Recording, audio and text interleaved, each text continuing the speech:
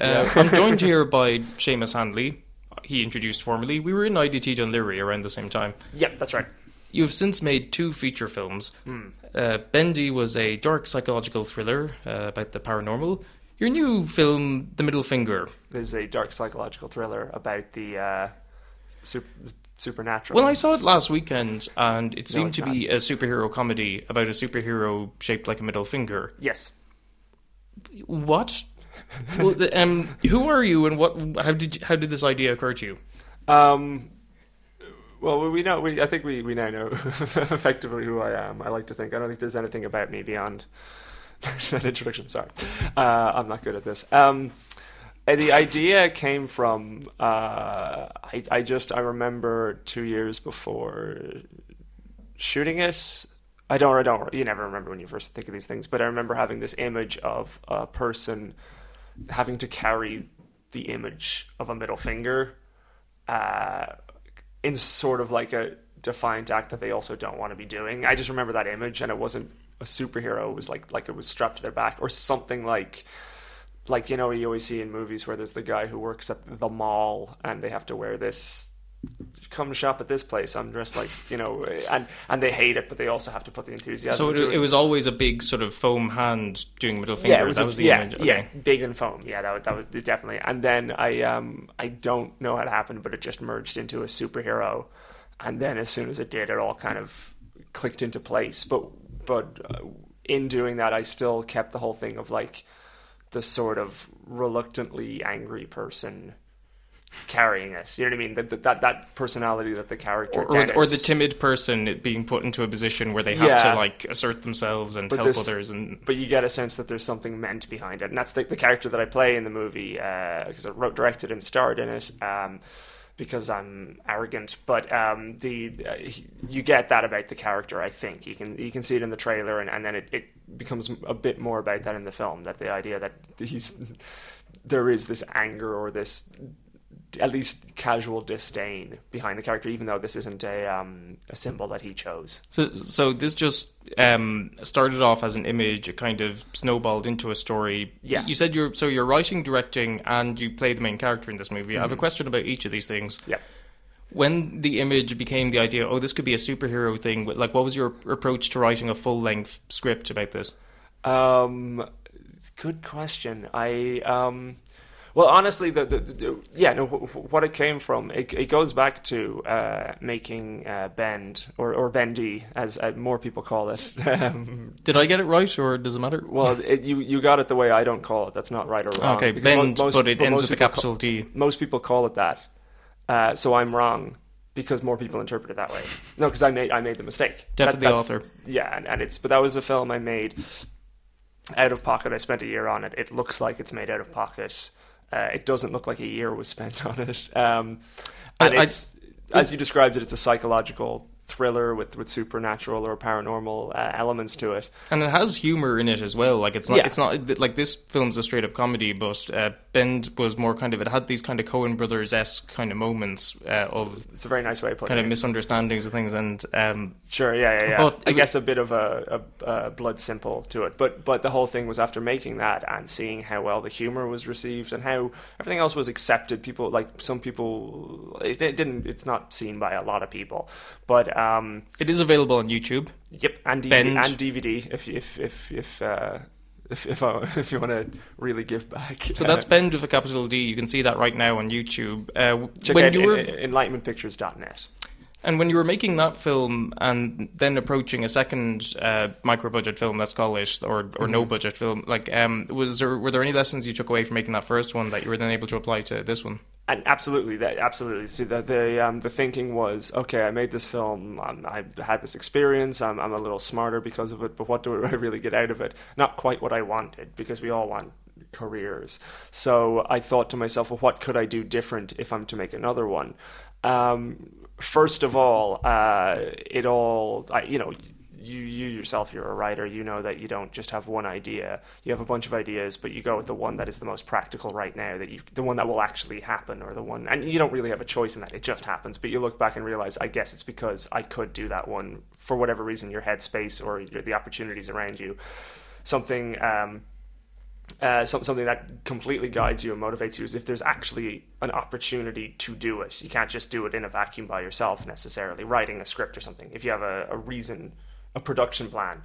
I had acted in a film called Behind the Veil, which is coming out soon, I believe. I'm not sure, admittedly, but it was made by a couple of producers who I then befriended, and I realized I could sell this script to them. I could sell this idea to them, and they would be up for it. It was mainly Victor McGowan and Anna Ginjami-Grieve, who now have a company called Constant Motion Pictures. They worked on that previous film. And then, so I thought if I gave that to them, they could do the job that I'm not good at, which is producing. And this is the kind of story that you can shoot around Dublin. And so it became about, and also then the thinking from Bend was funny, and I think people were entertained, but it was kind of dour and a little bit pretentious. And I thought, what can I make what idea do I have that is just fun, that people will just have a fun time, and I'll have more fun making. So it was a combination of all those different things. I know I have a producer who would be up for this. This will contrast and be more fun this time. And also it's an idea that it was hard to describe the premise to Bend. This you get right away. A superhero who's shaped like a hand giving the finger. While there's other aspects of the film, I think that anyone who wants to see it will be sold on that. that alone.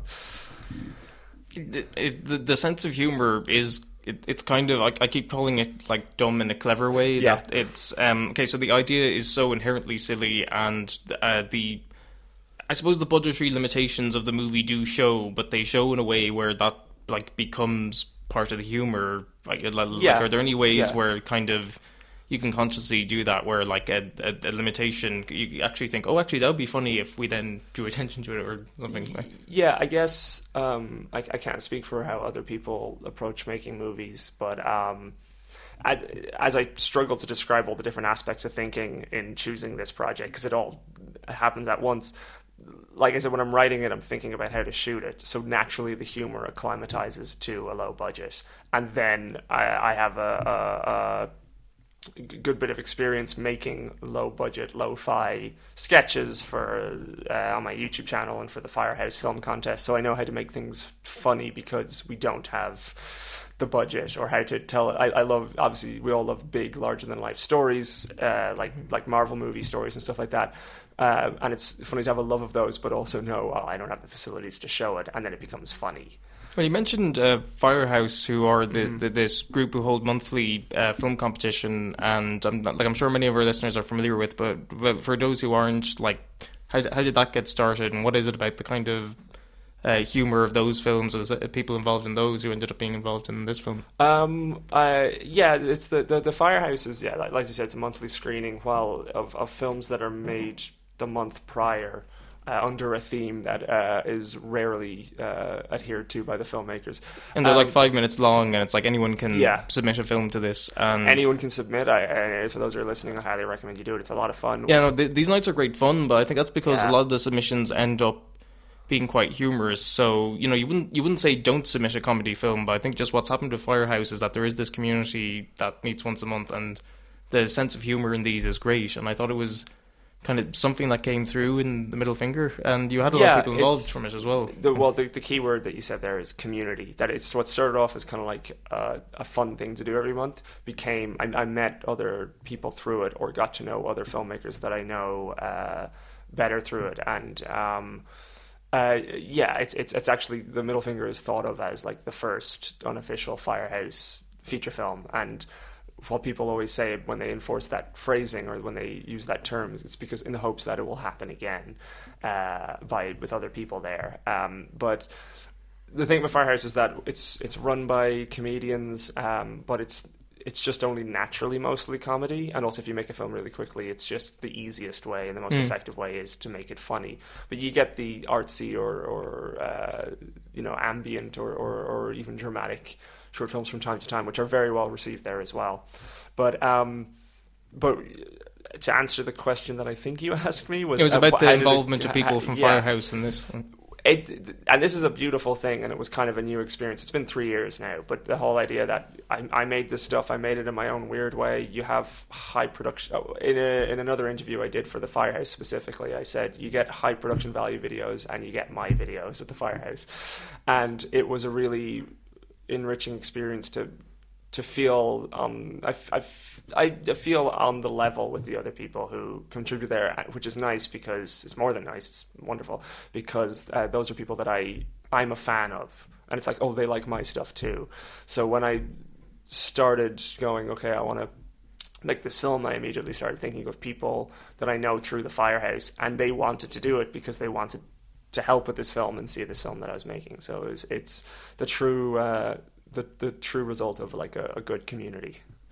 And one in particular that stood out to me was Conor O'Toole, who acts in the movie, but he also acted as your cinematographer. And something that struck me about it is, having said that, it is visibly low budget. Everything about the sort of framing and the composition is a lot better than it is in a lot of low budget Irish films. And I was just wondering, is that from your kind of familiarity with cinema, that you know that things look best if they're shot a certain way, or was that Conor's visual input, or how did that work? What was it? Say that again about I missed that about the Irish film. What did a lot of low budget Irish films kind of wouldn't be that well shot, whereas this one did have a nice clean look to it, like where it just seemed like you did everything quite competently. Like, what are some like shorthands to keep in mind about framing a good shot? Well, first of all, whatever I say won't be as insightful as what Conor will have to say, because Conor really shone through as the cinematographer.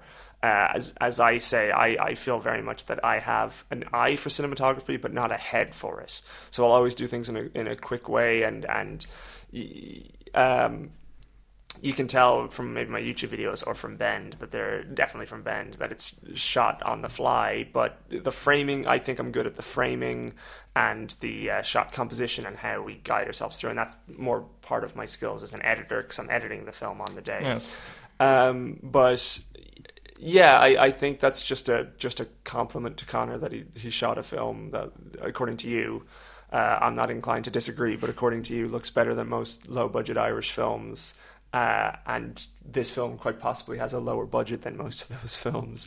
But that's a testament to Conor's skill. I think we also just had... Well, we actually scarily only discussed it so much in pre-production.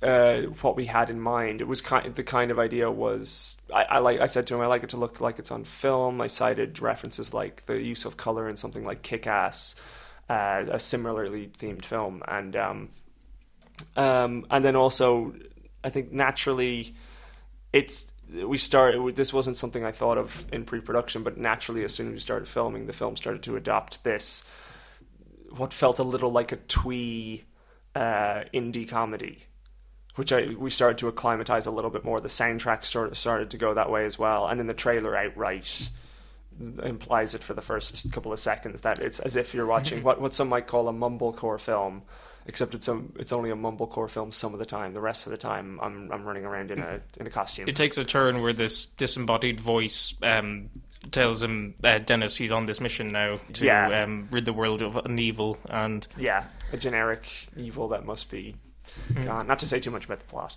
No, but lots of clever visual gags though, or even just sort of like spins on a trope of a scene. You're clearly so well versed in cinema that there was often these just moments where like a conventional thing would happen, but you found a funny spin on it. And I was just wondering what the process is for getting inspired comedically to do that kind of stuff, or is that just when you were sitting down writing it? It completely comes from it comes from insecurity, like, because it's the whole idea is that in a way I want to make the serious superhero movie. I'd love to, but a combination of insecurity and cynicism makes because what's amazing about it, it's the core guy, or not the core, but one of the key guys is Spielberg. He makes you believe in something that written down doesn't sound that good. Or George Lucas, when he directed the first Star Wars movie, that people would read this, like Raiders of the Lost Ark and Star Wars, people were like, yeah, that's going to be terrible, and they're two of the greatest blockbusters ever made. And it's because they give you that willful suspense of disbelief. So for me, it become well, I went into this writing a comedy. It almost comes from insecurity of like, okay, I have this story and it's epic, and then a voice going, no, it's not, it's stupid, and here's why. And any good writer, any good epic story will have the potential to actually look really stupid, which is why things like Spider-Man and Star Wars get made fun of so much, but affectionately. But any good writer can ignore that and knows how to carry you through it. And it comes from me taking the story and going, no, this is stupid. And that's why, that's kind of why there were bits of elements of humor in Bend, because I thought if people aren't with this, I better just make it a little bit fun as well. And I think the story holds true okay, but I knew it couldn't be Bend couldn't be this harrowing drama. Otherwise, I think it just would have been a bit of a downer. And it was that film, while I said it was a bit pretentious and dour, it was meant to be fun. You know what I mean? That as movies are meant to be. Watch it on YouTube now. It's like my point is, movies are meant to be fun. Zack Snyder, go on. Yes.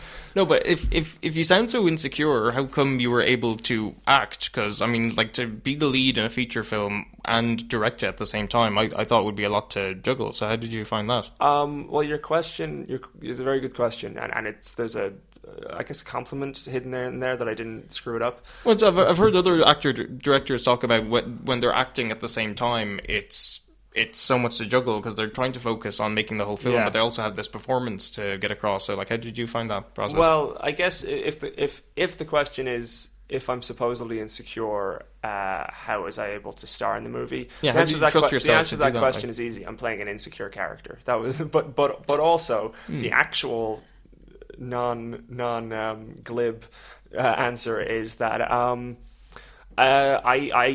while I have a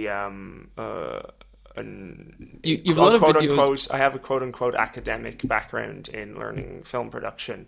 I very strongly feel I come from a home movie background. Like before college, I made home movies. During college, I made home movies. After college, I made home movies. And what that means is I'd be holding the camera, I'd be doing everything myself.